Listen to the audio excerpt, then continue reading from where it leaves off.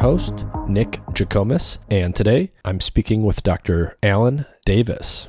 Dr. Davis is an associate professor and director for the Center for Psychedelic Drug Research and Education at Ohio State University. And his research is related to exploring the acute and persisting effects of psychoactive substances, examining novel psychological and pharmacological interventions for things like depression, and he's done research with things like psilocybin-assisted psychotherapy for depression. And so we talked a lot about the human clinical experience with psychedelics, including his research on psilocybin-assisted psychotherapy. We spent some time at the beginning talking about traditional mainstream approaches to treating things like depression and other psychiatric illnesses. So we talked about psychotherapy and the different forms of psychotherapy that are out there that are commonly used. We talked about things like SSRIs and the traditional mainstream pharmacological or medication-based approaches that are used to treat things like depression. We talked about, how many people those things tend to work for, both alone and in combination. What percentage of people do those things not work for, and why do we think these treatments don't work for everyone? We talked about psychedelics and psilocybin in particular, including some of the research that Professor Davis and others have done around psilocybin-assisted psychotherapy. We talked about the ways in which those approaches or those treatments differ from traditional treatments and sort of what the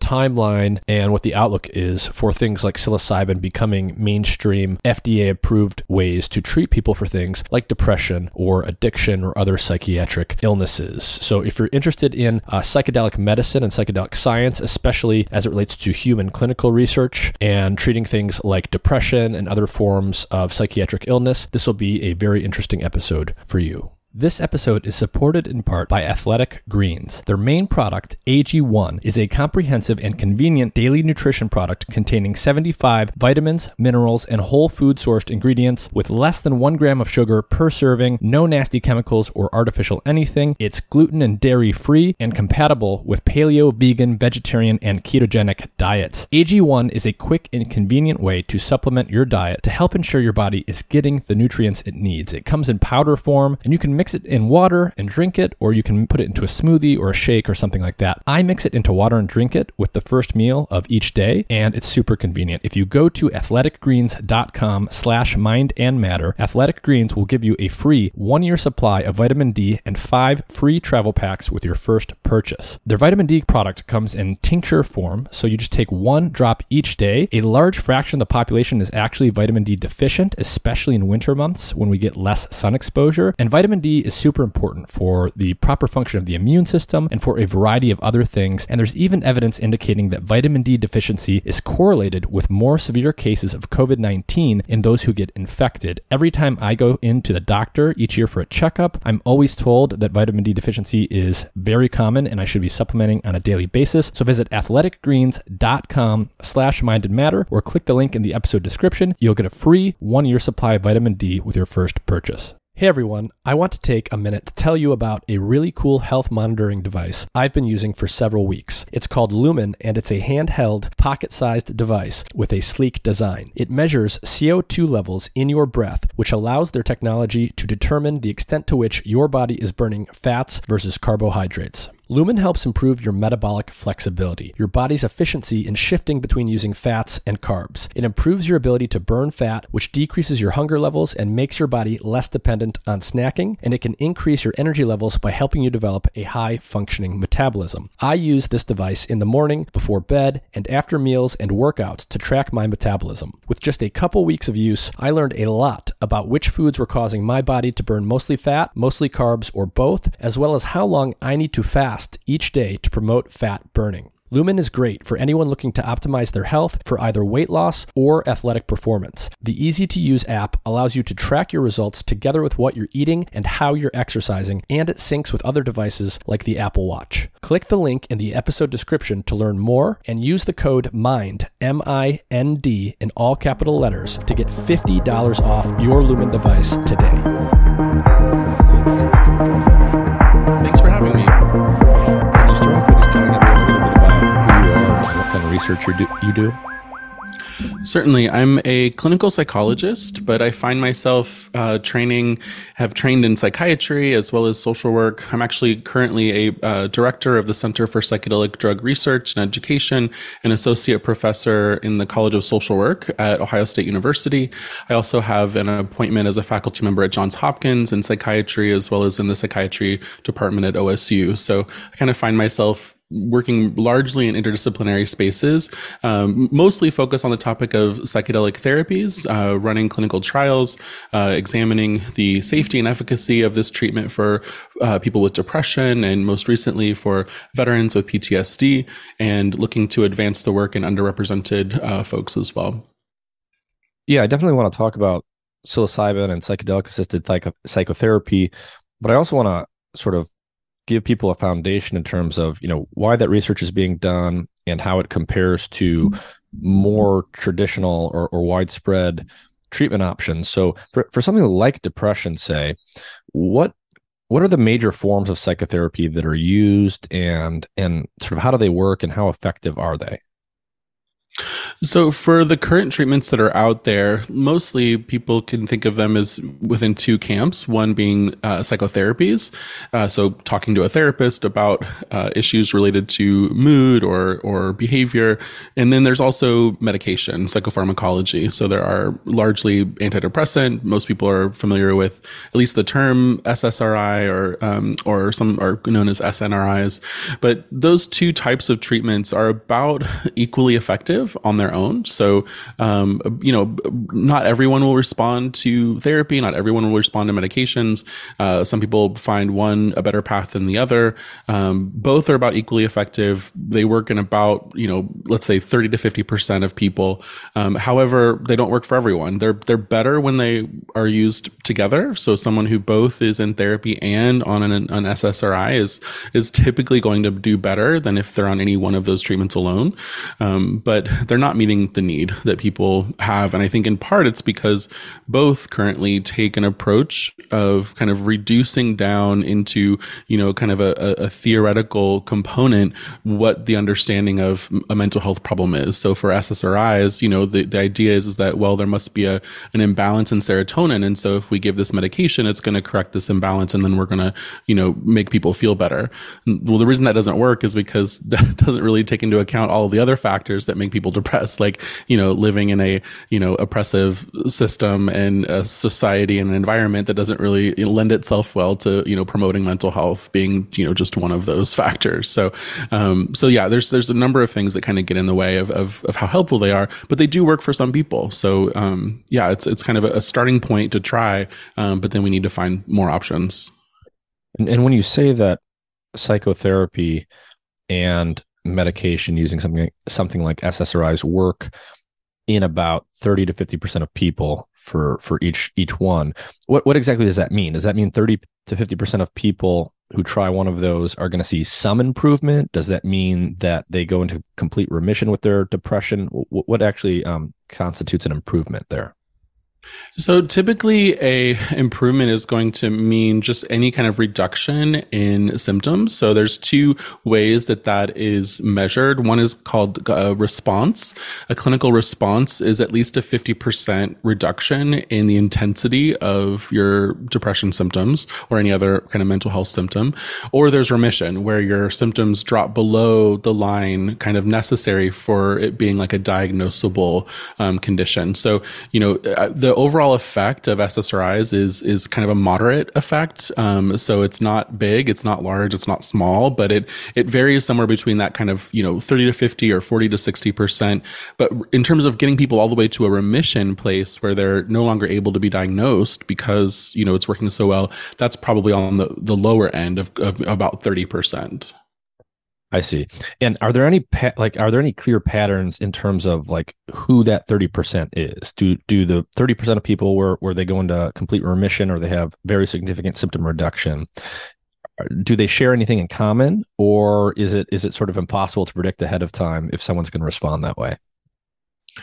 That's a great question. And I unfortunately don't know that level of detail about antidepressant medication.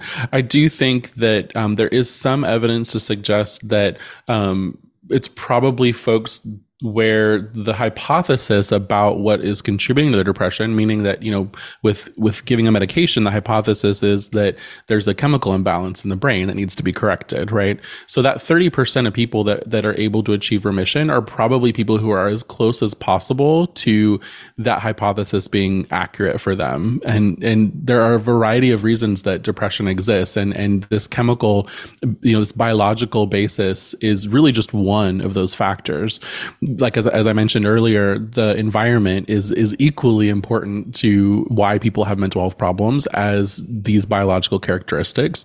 There are also a variety of traumatic and stressful things that happen to people in their lives that, kind of broadly a part of that environment as well. So medications aren't going to treat that. Medications aren't going to take someone out of poverty, for example. Medications aren't going to, alleviate someone being in an abusive relationship, right? So I would say that it's more likely the case that those 30% are probably kind of purists, so to speak, in terms of like maybe they have a supportive environment. Otherwise, they have, resources. They're probably more resourced in terms of housing and food stability and other things, and are probably as close to possible as that chemical imbalance being like maybe the most important factor for them, would be my guess. I really can't speak to whether or not that's been like rigorously tested empirically, but that would be my theoretical guess. Mm-hmm.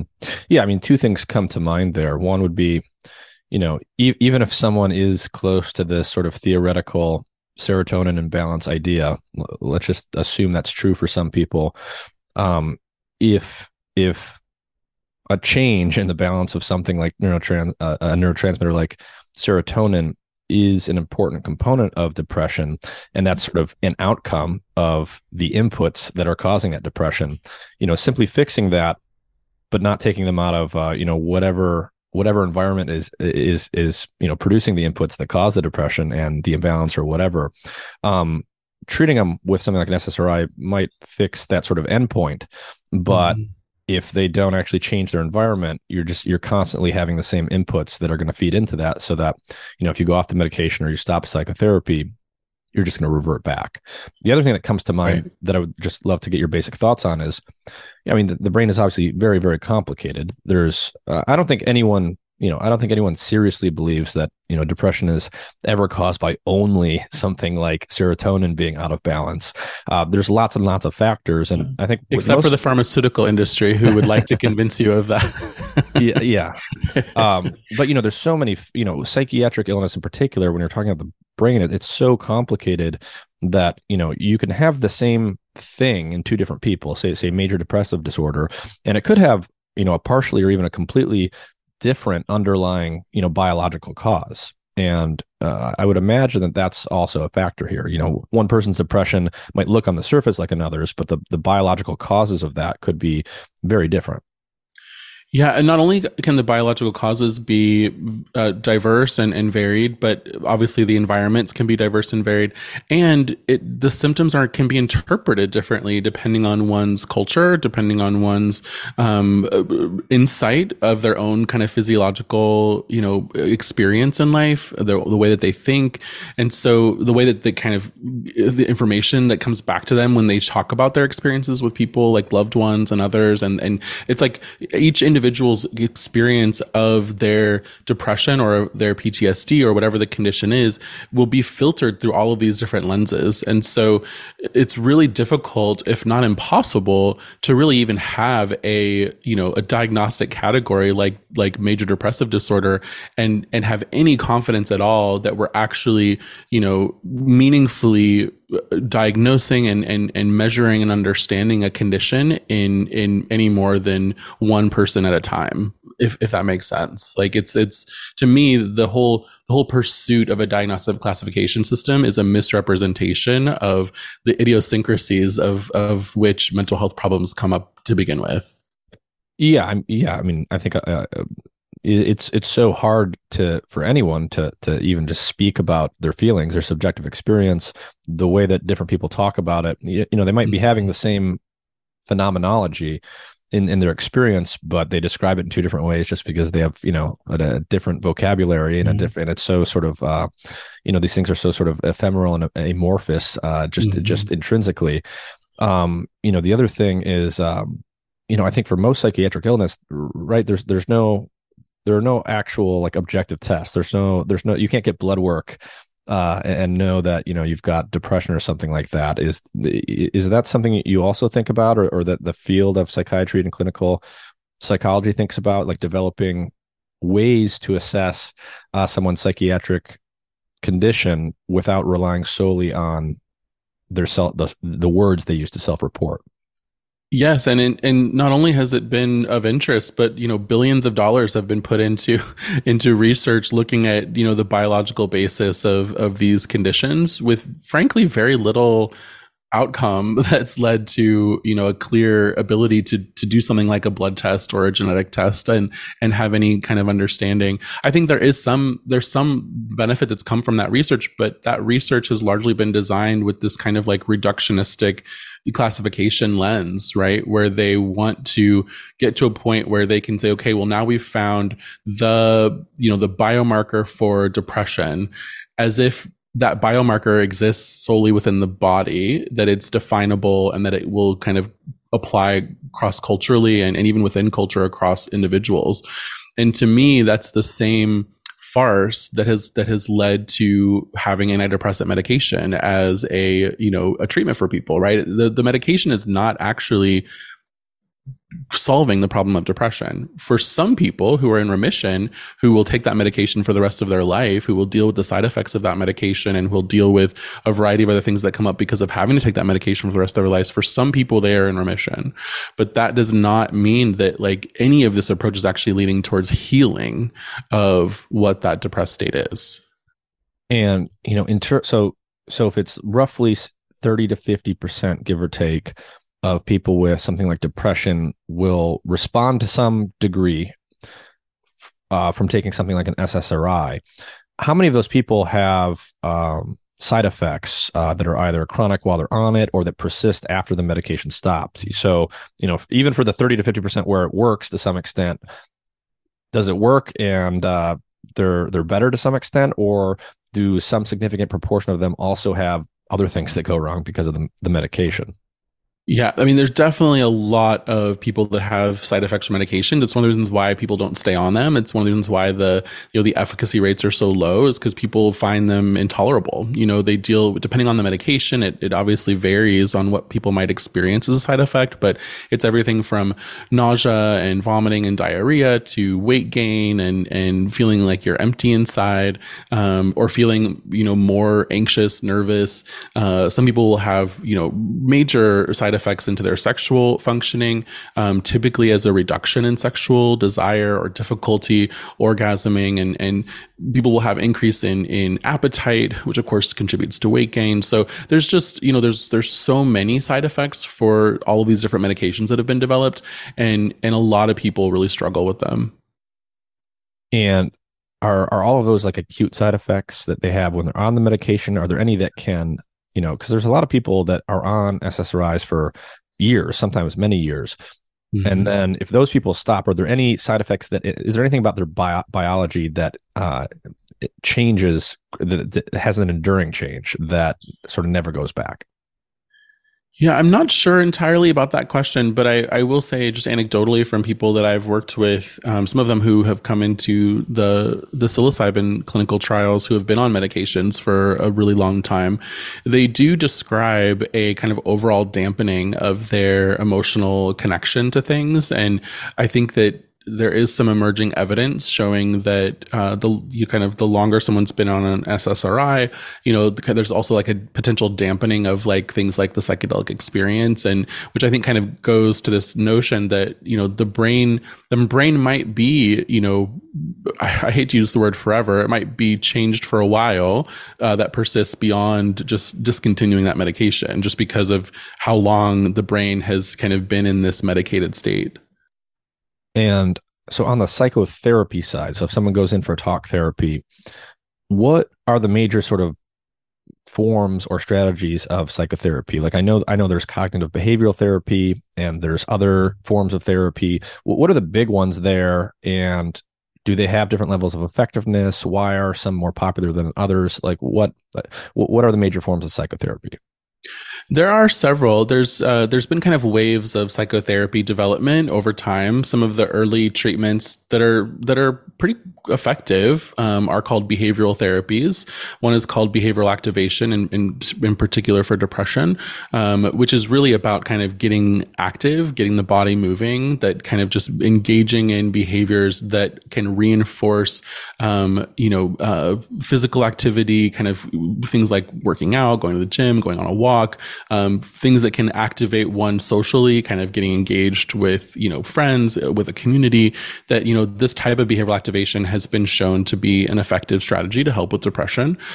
Since then, things like cognitive behavioral therapy, which really just adds into that behavioral component, also this understanding that the mind, one's thoughts also affect one's emotions. So it's not just behavior, it's behavior, thoughts, and emotions that as like a triad can kind of, at any one of those places can kind of create a chain of depressed thoughts or anxious thoughts that can also give kind of a place to intervene at any of those levels. So something like, someone having a depressed thought, there's strategies that can be used to kind of help deal with that.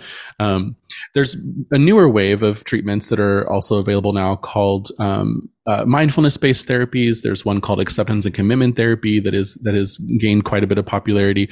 All of these, what we're calling third wave therapies, all of these third wave therapies really are an integration of mindfulness, understanding more of kind of an Eastern approach to mental health and well-being, things like meditation and awareness of breath and body. And that these approaches, when you combine them within this kind of CBT space, that the combination of these things seem to be helpful for people. But what we know from decades of research on any of these treatments, especially those treatments where they're actually compared to each other, is that they're all about the same in terms of how well they work. They work, for some, they don't work for everyone. They're also, pretty expensive to get into therapy, to have the type of resources that allow one to do this for months, typically, if not longer. And so they're about as effective as the antidepressants out there. They're more effective if you're doing both at the same time. There's kind of an added advantage there. But probably what's the biggest thing that we've learned from the research on psychotherapy is it's about fit. It's about the fit between what's the right person, what's their approach, what kind of therapist are they working with? Is that therapist, is it a good approach for them? How well does that fit together? That match is what typically is going to be shown to be effective for an individual, which is hard because there's a lot of therapists out there. They're doing a lot of different things, and people don't often know that they can go into a therapist and interview them, right? And kind of want to assess, as a customer, want to assess the fit and want to assess the treatment that's being, offered to them. And for some reasons, because people just don't know that there are different treatments or there are, different approaches, but it is about that fit. And it's also about the relationship. So we know from a lot of research that the what we call the therapeutic alliance, or the kind of safety and the connection that people feel with developing, trust in a provider, with developing trust in a therapist, that kind of becomes a safe space for them to explore the dark and squishy parts of themselves that they don't necessarily feel comfortable sharing with everybody, that relationship is also really effective in and of itself, regardless of what treatment's being provided to somebody. That just having that safety and that space and that trust can also help people feel better. And so psychedelics and psilocybin-assisted therapy been getting a lot of attention over the past few years. I know that you've been involved in some of those trials. Can you just kind of give us a state of the art for psilocybin-assisted psychotherapy for things like depression? What does the totality of the clinical research say today? Would you say it's proven that psilocybin is effective at some level? Where are the clinical trials at in terms of, phase 2, 3, 4, and all of that? So just where are we today with that? So we are, I would say, at the late stage of all of the research that will need to take place before the FDA will have enough information to decide whether or not it should be made available to the public. That phase of research that we're in is called phase 3. And that's the last phase where a treatment is explored, typically at multiple sites around the country or the world, in hundreds of people, as opposed to these smaller studies that are only done in dozens. Excuse me. And that research is largely pointing towards the likelihood of approval by FDA and probably the European Medicines Agency as well within the next, I would say, 12 to 18 months. So we are pretty close. Of course, nothing scientifically is ever definitive. So I can't say for certain whether that data will lead to approval. But it seems like there's the writing's on the wall to some extent. And the reason I say that is because of not only the preliminary evidence that's being published, over the last few years, but also because, the FDA has signaled to the Biden administration that the likelihood of approval for psychedelic medicines is, strong, and that they're not too far in the future. And so because of that, there's actually been a federal task force that has been initiated at this point to bring together all the different stakeholders at the federal level who would be involved in overseeing this type of dissemination of a treatment. So people at the DEA obviously are involved in this conversation. The people at Department of Health and Human Services who oversee things like Medicaid and Medicare and overall kind of guidance around treatments that should be covered by those nationalized healthcare system. People at the VA. There's a lot of stakeholders involved in these conversations, and my guess is that those conversations would not have been initiated if we weren't at some level of certainty that there's enough evidence already to suggest that psilocybin therapy is going to be at least an effective option for some people. And what basic results have people seen so far in trials for psilocybin-assisted psychotherapy for depression in terms of, what are the effect sizes? Is it working for a similar percentage to like the 30 to 50% we see for SSRIs? Is it working for more people? Is it working for people who SSRIs didn't help their depression? Like what kind of effects are we seeing? So it does vary a little bit by study. So I'll try to do my best to summarize. But in general, what we're seeing is that there is a larger proportion of people in these studies who are in complete remission from depression. In our study that we completed at Johns Hopkins, which was the first randomized controlled trial looking at comparing psilocybin therapy to a waitlist, no treatment group, was that 50% of the people that were in that study were in complete remission at 1 month after the treatment was over. Now, keep in mind that, 50%, it's still larger than the 30% in remission, from antidepressants or psychotherapy, but it also only took, 2 doses of psilocybin in conjunction with about 13 hours of therapy. So 1 treatment package, 2 doses of a medication, and 50% of people were in remission. What was really interesting is that at 1 year later, after the treatment was over, that 50% of people were still in remission. So these are folks who often had been on a variety of other medications, had tried psychotherapies, had been through the gamut, so to speak, of other approaches, and either found them to be not as successful as they needed them to be. So maybe they had some benefit, but not completely, or they were dealing with side effects that they didn't like, or for some, the treatments never helped. So that's pretty remarkable in and of itself, just to kind of see that on some of the other larger studies that have been conducted now, comparing both to placebo as well as other treatments like SSRIs, we see that in one of those studies there was on almost all indications of looking at the variety of ways you can measure depression. On almost all of them, they showed that psilocybin therapy had a favorable treatment profile compared to SSRIs, with the exception of this one measure that was kind of their official measure of symptoms, which subsequently now there's been some interesting studies looking at whether that measure was actually appropriate to use as that comparison. And yeah, but in any event, the reason I bring that up is because there's likely to be some diminishing effect as we get into these bigger studies, as we compare to placebo, as we have hundreds, if not thousands of people that are eventually treated in these studies.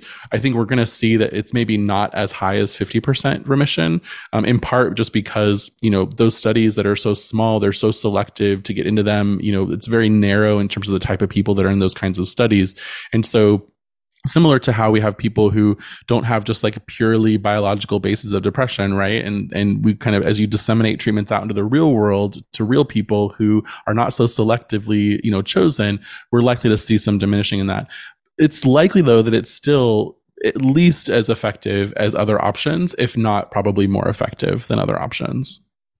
Yeah, and I imagine that's typical, right? As you progress with the phase 1, 2, 3 trials, they get bigger, and you're casting a wider net, and that's probably common, right? That the sort of effect size is probably diminished somewhat as you go through that progression. Absolutely. So it's definitely expected with every treatment as it reaches a broader and broader sample of people that have been tested, and again, even when it goes from testing to implementation, you're certainly going to see some diminishment of effect there as well as it gets to like the biggest potential population. At the same time, even if we end up in a place where we can say statistically or scientifically that it's the same effectiveness as other treatments, it still only takes 2 doses of the substance. It has a much more favorable side effect profile. It leads to other really important things that people talk about in terms of their identity development and understanding their relationships better, moving towards things that are important to them in their life. So even outside of symptom reduction, this treatment provides a whole range of other types of enduring effects that people find desirable and important. And I think that that's very unique to this type of treatment. So even if it's only as effective as other treatments, it still seems like for some people it might be a much better option. Yeah, I mean, it is remarkable that you see this kind of effect from just 2 doses of something in the context of several weeks of psychotherapy. So for the trials that have been done or that you've been involved with, are the people that are willing and able to do the psilocybin-assisted psychotherapy, are these typically people that have tried other things and it hasn't worked, so they're just really hoping that something new will work? Or like, and sort of the other thing that's related to that, I guess, is how many of these people are completely naive to psychedelics and have never tried them before? How many of them had previous experience with psychedelics? And what's your sense for what chunk of the patient population is going to be excited to try something like this if other things have failed, and what percentage might be intimidated and wouldn't want to go through something like this? So most of the studies that have been completed specifically with folks that are considered treatment resistant, which means that they've tried at least 1, sometimes 2 or more other treatments, and the treatments have not been successful. That's not the case for every study. Like our depression study at Hopkins, we didn't require that they had that background. But I think because of the nature of these studies right now, the nature of them being highly experimental, they're using a psychedelic, which has a whole, stigmatized background in people's minds about what psychedelics are. Because of all of that, we're still typically seeing, even when it's not a requirement, that most people in the studies have had several medication trials in the past. It has not worked for them. And so they find their way into these studies as kind of like a last hope, of trying to find something that will work for them. But in terms of the kind of the folks that this, I'm sorry, I'm kind of losing track a little bit on what the second part or third part of your question was. Maybe you could repeat it if you'd like. Oh, yeah. I was just asking, are there differences between people who have previous experience with psychedelics versus those that don't? And, what's your general sense of, what percentage of people say are going to be interested in trying something like this versus those that, might be intimidated by the nature of a psychedelic assisted psychotherapy? So most of the studies have a requirement that people have to have limited exposures to psychedelics prior to coming in the study. Usually what that means is that no exposure to psychedelics in the last 5 years, and there's a preference for really none ever, ideally. But if it's more than 5 years ago and it, was kind of like more like a recreational experience, it wasn't really done for the intention of a therapeutic experience, or even if it was, but it didn't lead to like any kind of measurable important changes or something like that, then people can get into the studies. But it really is trying to minimize, knowing that this is potentially the first time someone has been exposed to a psychedelic. So in general, it sounds like the majority of patients that have gone through the trials that have been done so far are often treatment resistant. So they've tried other things, at least one other thing before, and the majority of them are also have limited to no history with psychedelics. Typically, that's probably a typical profile. Or if they have had experience with psychedelics, it's been, in their, years, if not decades ago. It was kind of like a blip of experimentation or something like that. But it wasn't like they were continuing to use psychedelics into adulthood or things like that. So typically that's, I would say, a pretty common profile in the studies. However, there are some folks who, especially on the history of depression side, there are some folks who have not tried treatments before, especially in our study at Hopkins, as I mentioned, that we had several people in that study who had not tried anything in terms of treatments before that. So it's not the entire, encapsulation of folks, but that's a good general swath. So I think in terms of like the latter part of your question about, are there going to be people who are afraid of this treatment or who are going to have thoughts about it? I mean, absolutely. I mean, people have thoughts about it now for sure.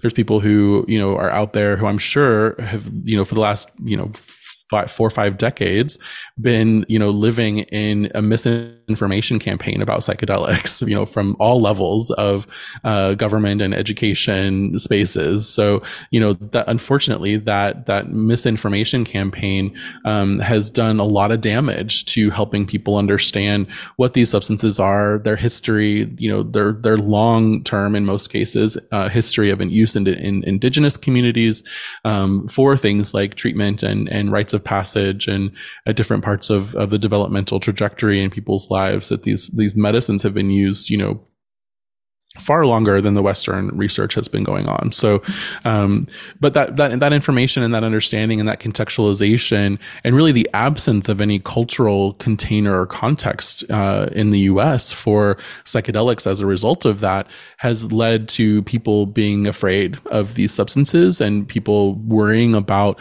the potential risks that might be involved. There's been just like fabricated lies told to them for so long that, you just start to believe the lies after a period of time.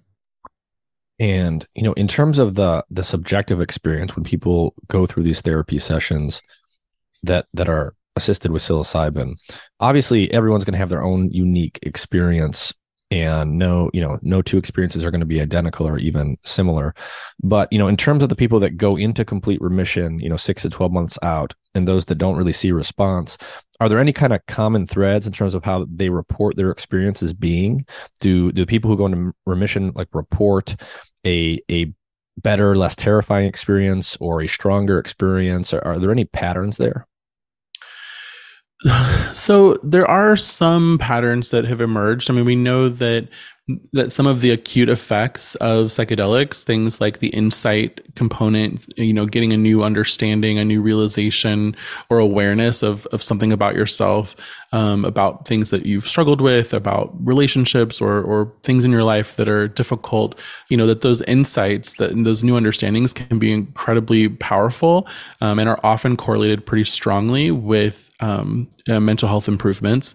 The mystical or spiritual experience is another acute effect that there's evidence to suggest that these spiritual moments in the psychedelic experience can also be helpful. They can be impactful. For some, it's described as, one of the single most or top 5 spiritually significant and psychologically insightful experience of their entire life. And so the impact of that type of experience can certainly not only mathematically or statistically be related to outcome, but I think it's just in general related to why people's perspectives have shifted and changed in terms of how they view themselves, how they view the world around them, and also, how their mental health shifts and changes as a result.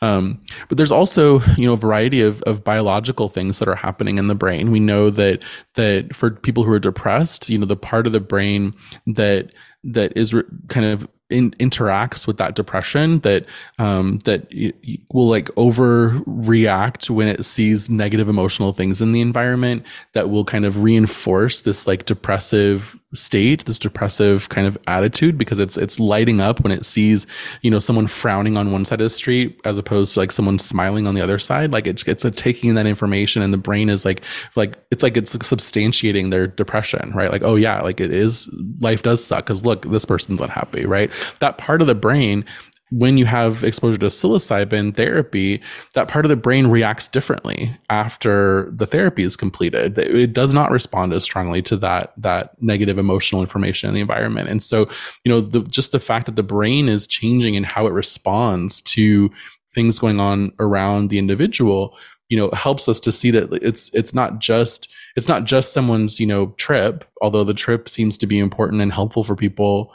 But it also seems to be there's just like biological changes happening at the level of the neuron and the synapse in the brain that might also be contributing to this benefit. So, and there's a lot more that, we're just starting to better understand. There's experiences of difficult physiological experiences that people sometimes feel as like a release of some kind, an energetic release of some kind. Some people talk about emotional catharsis and ego dissolution and a variety of other things that we're really just starting to tap into to better understand how it's related. But any of these types of things, any of these types of experiences seem to be potentially helpful for people. In terms of the enduring effects. So you mentioned that in some of these studies, they followed up with patients 6 to 12 months after they did psilocybin-assisted psychotherapy, and a significant proportion of them were still in remission, which is great news. What's the longest anyone's ever looked out? Is it 12 months or is it even longer? My understanding is that the study that we did at Hopkins with a 12-month follow-up is the longest that's been published so far on folks with depression.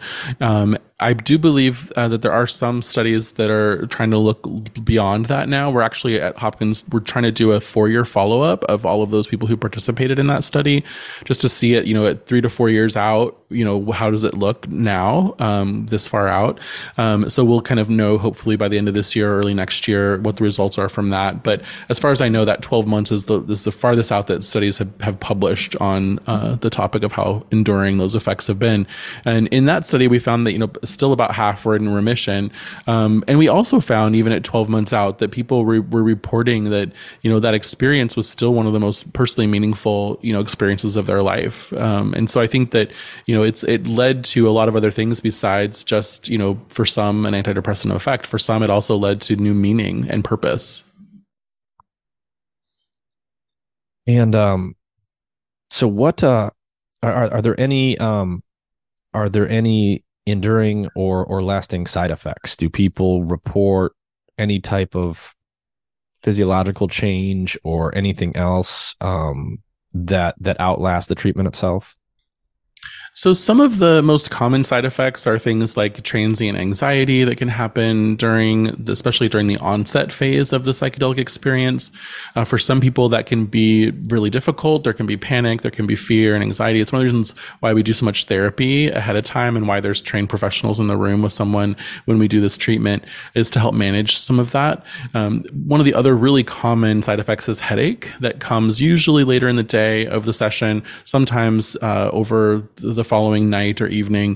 But outside of that, there are very few, and as far as I can tell, no serious side effects for people.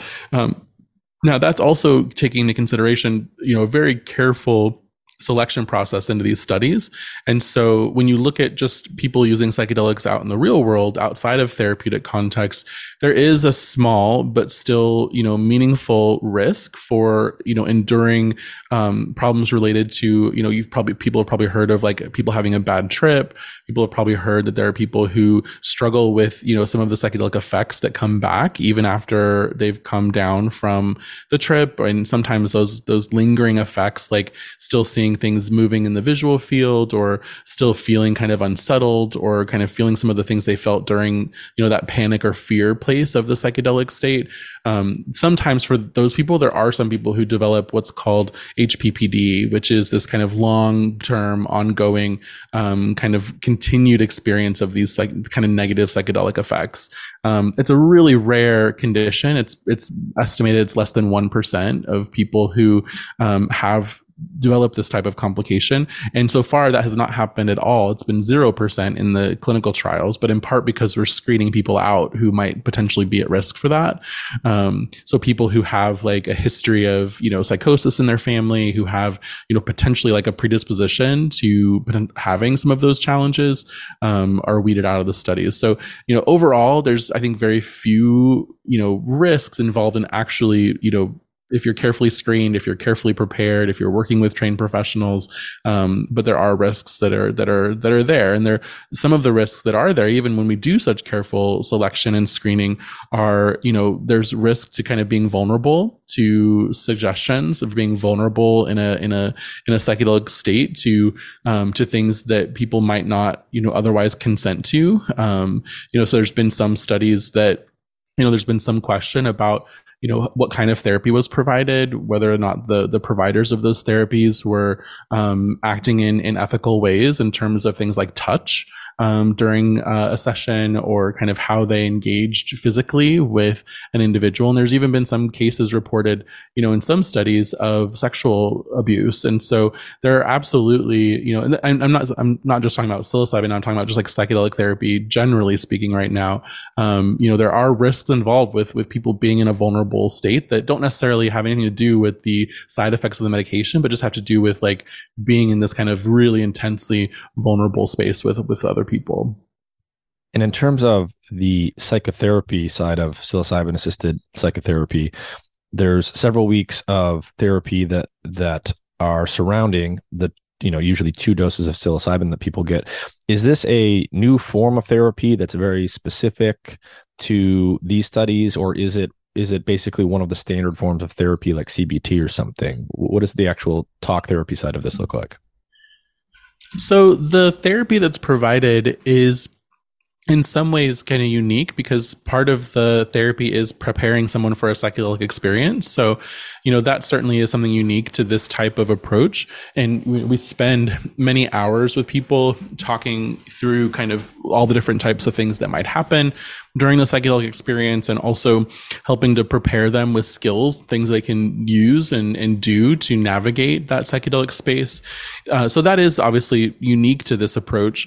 But there's other things that we're doing as well that are not unique to this approach. Connecting with people in the therapy also means, talking about things like their emotions and their behaviors and their thoughts, and talking about things like mindfulness and things that, as I mentioned earlier, are kind of featured in a variety of different therapeutic approaches. So for some studies, they're actually tying together the components that are specific to psilocybin therapy and,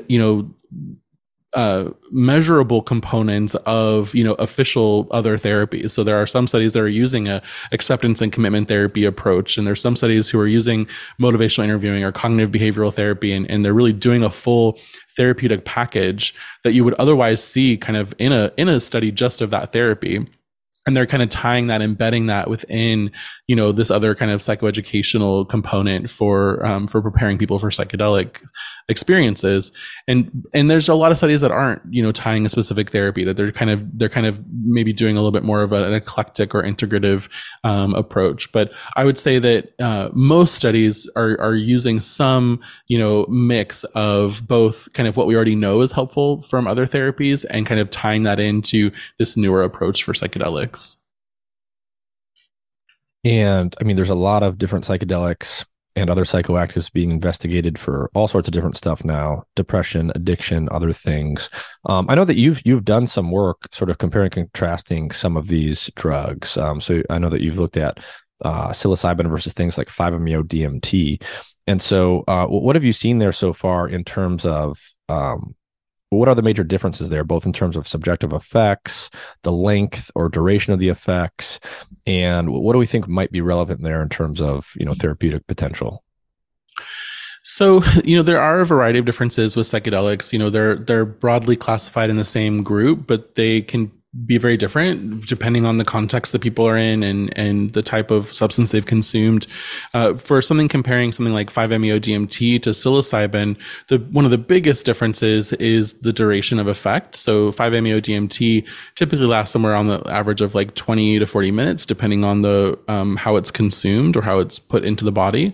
When it's smoked or inhaled, it's much shorter duration. When it's injected intramuscularly or kind of evaluated in a slower way into the body, the effects are longer, but it's still, less than, 45 minutes, compared to psilocybin, which is, 4 to 6 hours.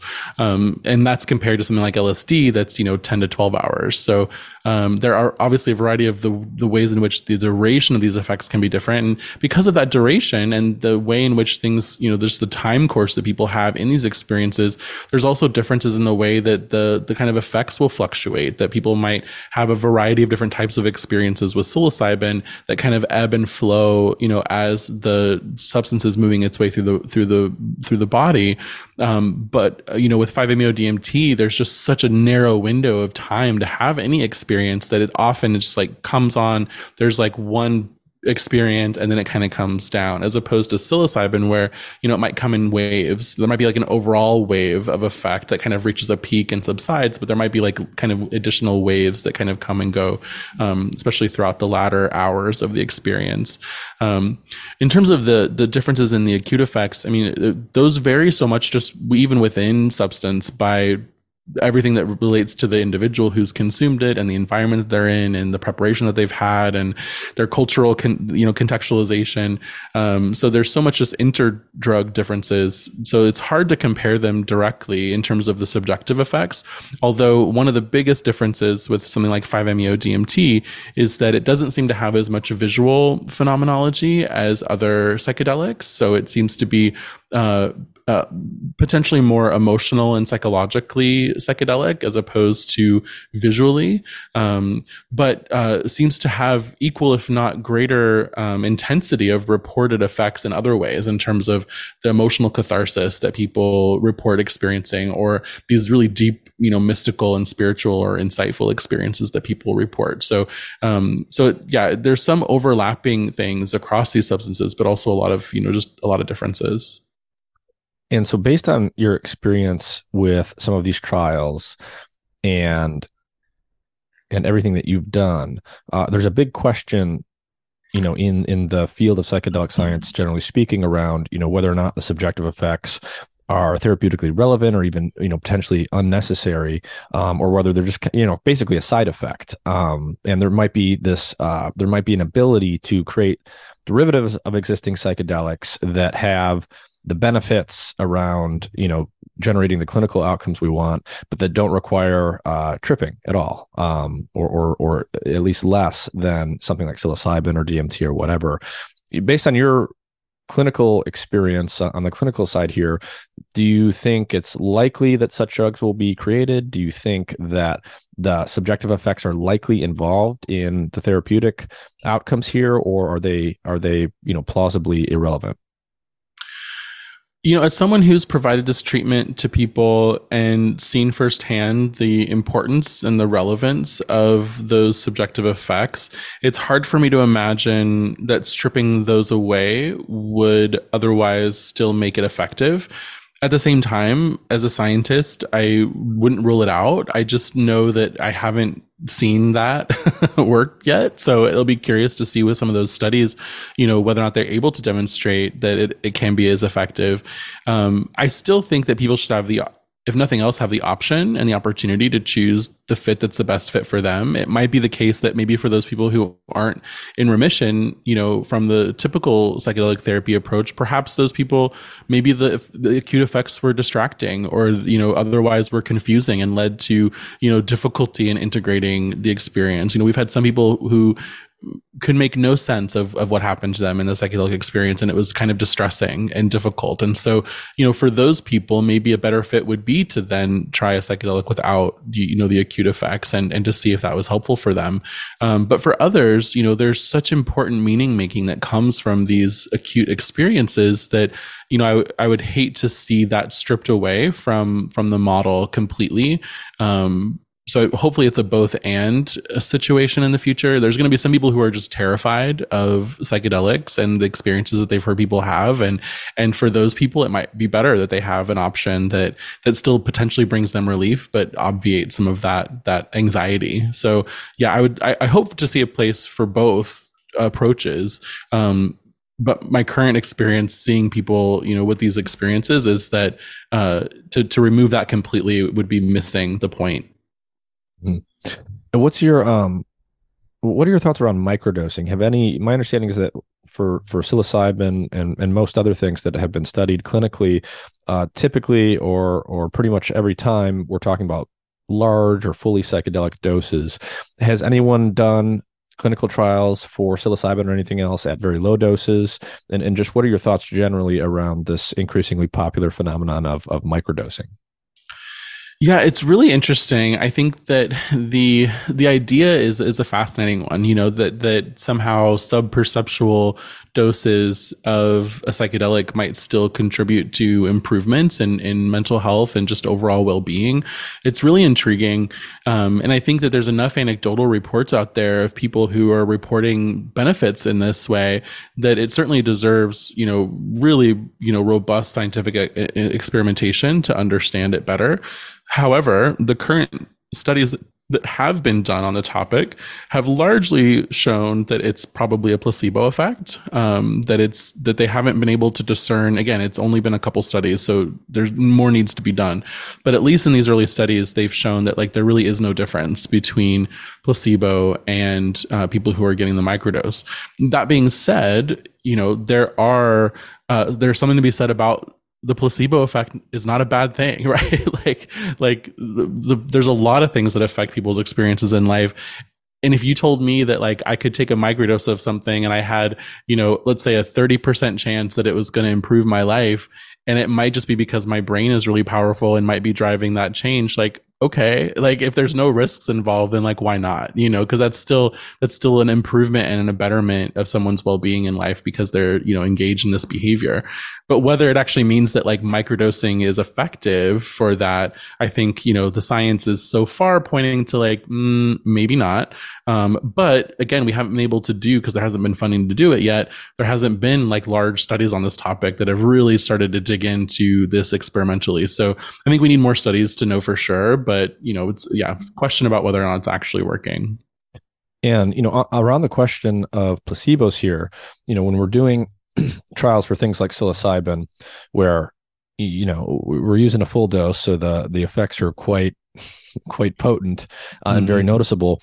What are the placebos that are actually used, and how does the question of placebos and blinding how do you think about that when you're talking about something like a psychedelic where the effects are just so obvious, subjectively obvious that it's difficult to think about what a true placebo would even look like here?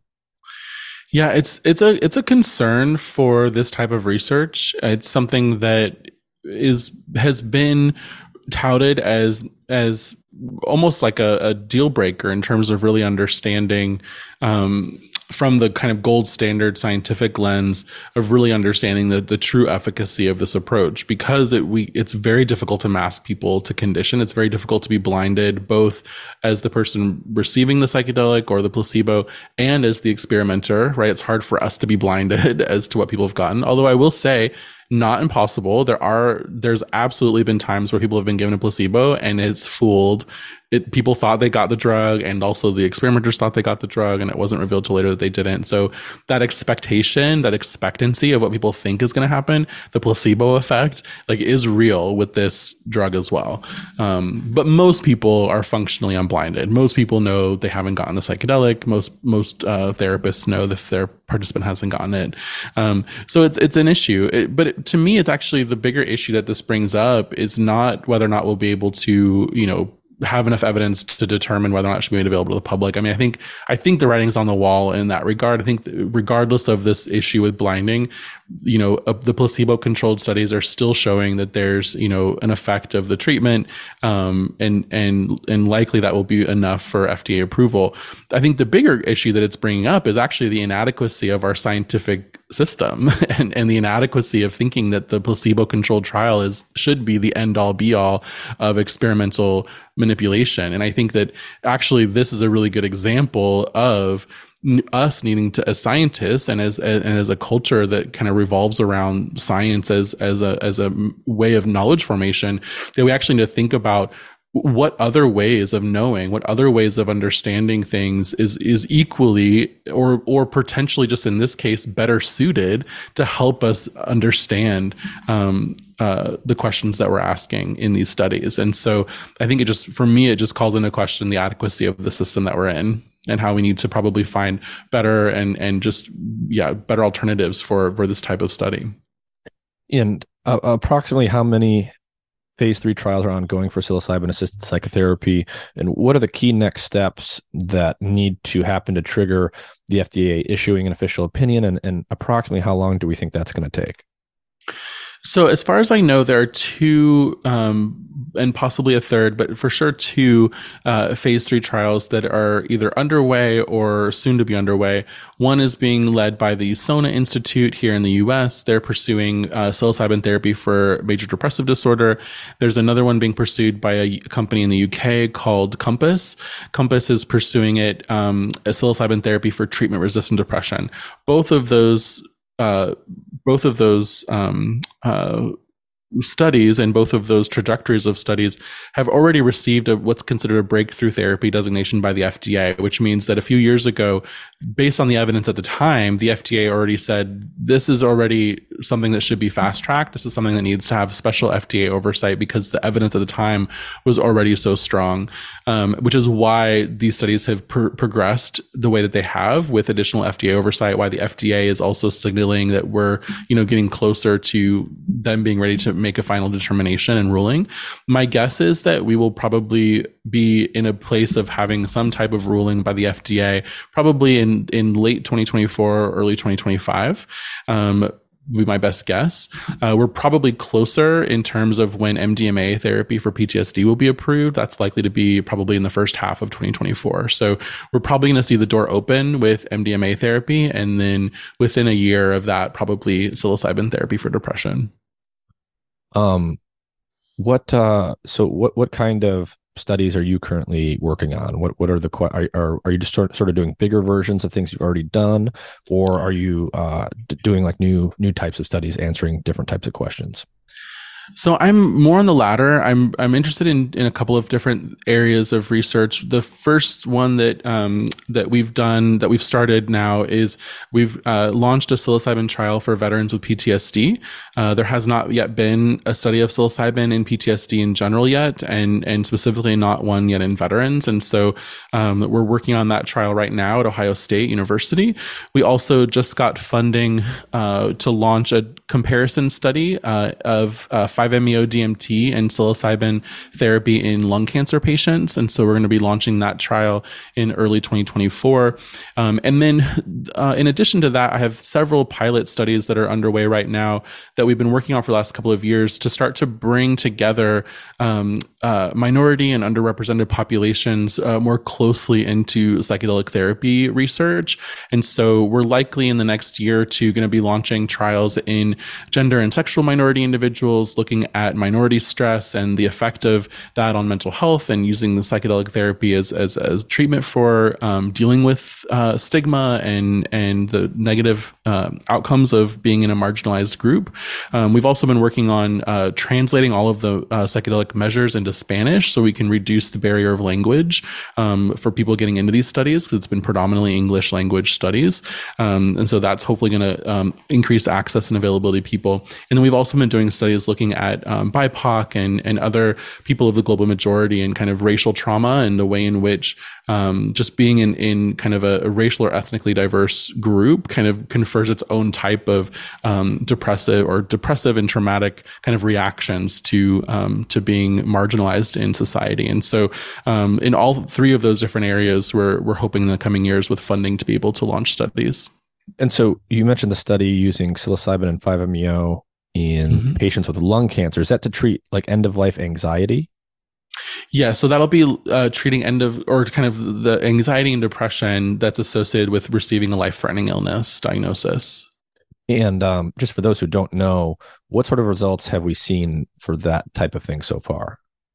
Yeah, so cancer or life-threatening illness in general were some of the first large trials that were published with the kind of looking at psilocybin therapy. They were published in 2016 by researchers at Hopkins and New York University, and those studies were really the first out there that showed in this population of cancer patients that this psychedelic therapy helped to reduce and in some cases kind of completely put into remission anxiety and depression, and was increasing the quality of life among folks that had these life-threatening illness diagnoses. For some, kind of help them live more meaningful lives with whatever life they had left, and kind of deal with things like death anxiety and existential distress and other, phenomenologic, things that occur just getting that diagnosis.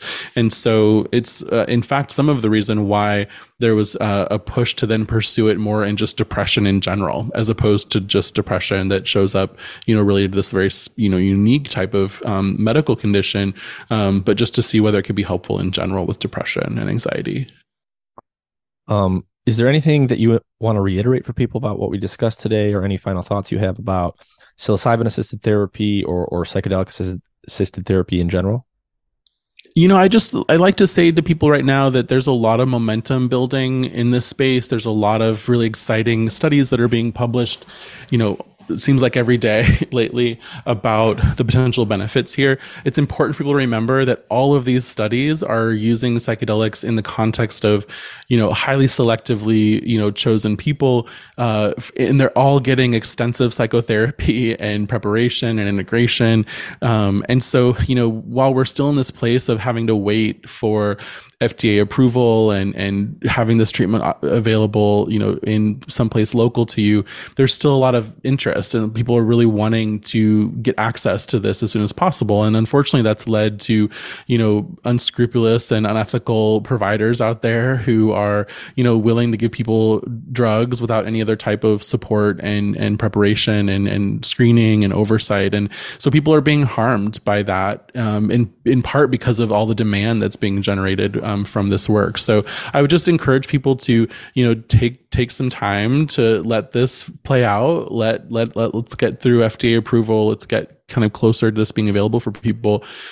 Or if people are gonna, pursue it because they don't want to wait, or things are too difficult to wait longer, then please make sure that you're working with trusted folks, that you're working with people who are engaging, who have protocols in place to screen you, to make sure that you're a good fit, that have protocols in place to provide preparation and integration support. And, you still, the good places out there that are doing this now, before it's legal in the US, they're still implementing a lot of the same things that you see or hear about in the trials. They're implementing preparation, even if it's only a couple of hours. They're still meeting with people ahead of time to ask them, questions to make sure they're still a good fit. Like, all of those things are just really good elements of harm reduction and benefit enhancement. So I just encourage people to still seek out, if they are going to still seek out those elements and make sure that they're working with trusted folks. All right. Well, Dr. Alan Davis, thank you for joining me today. Thanks so much.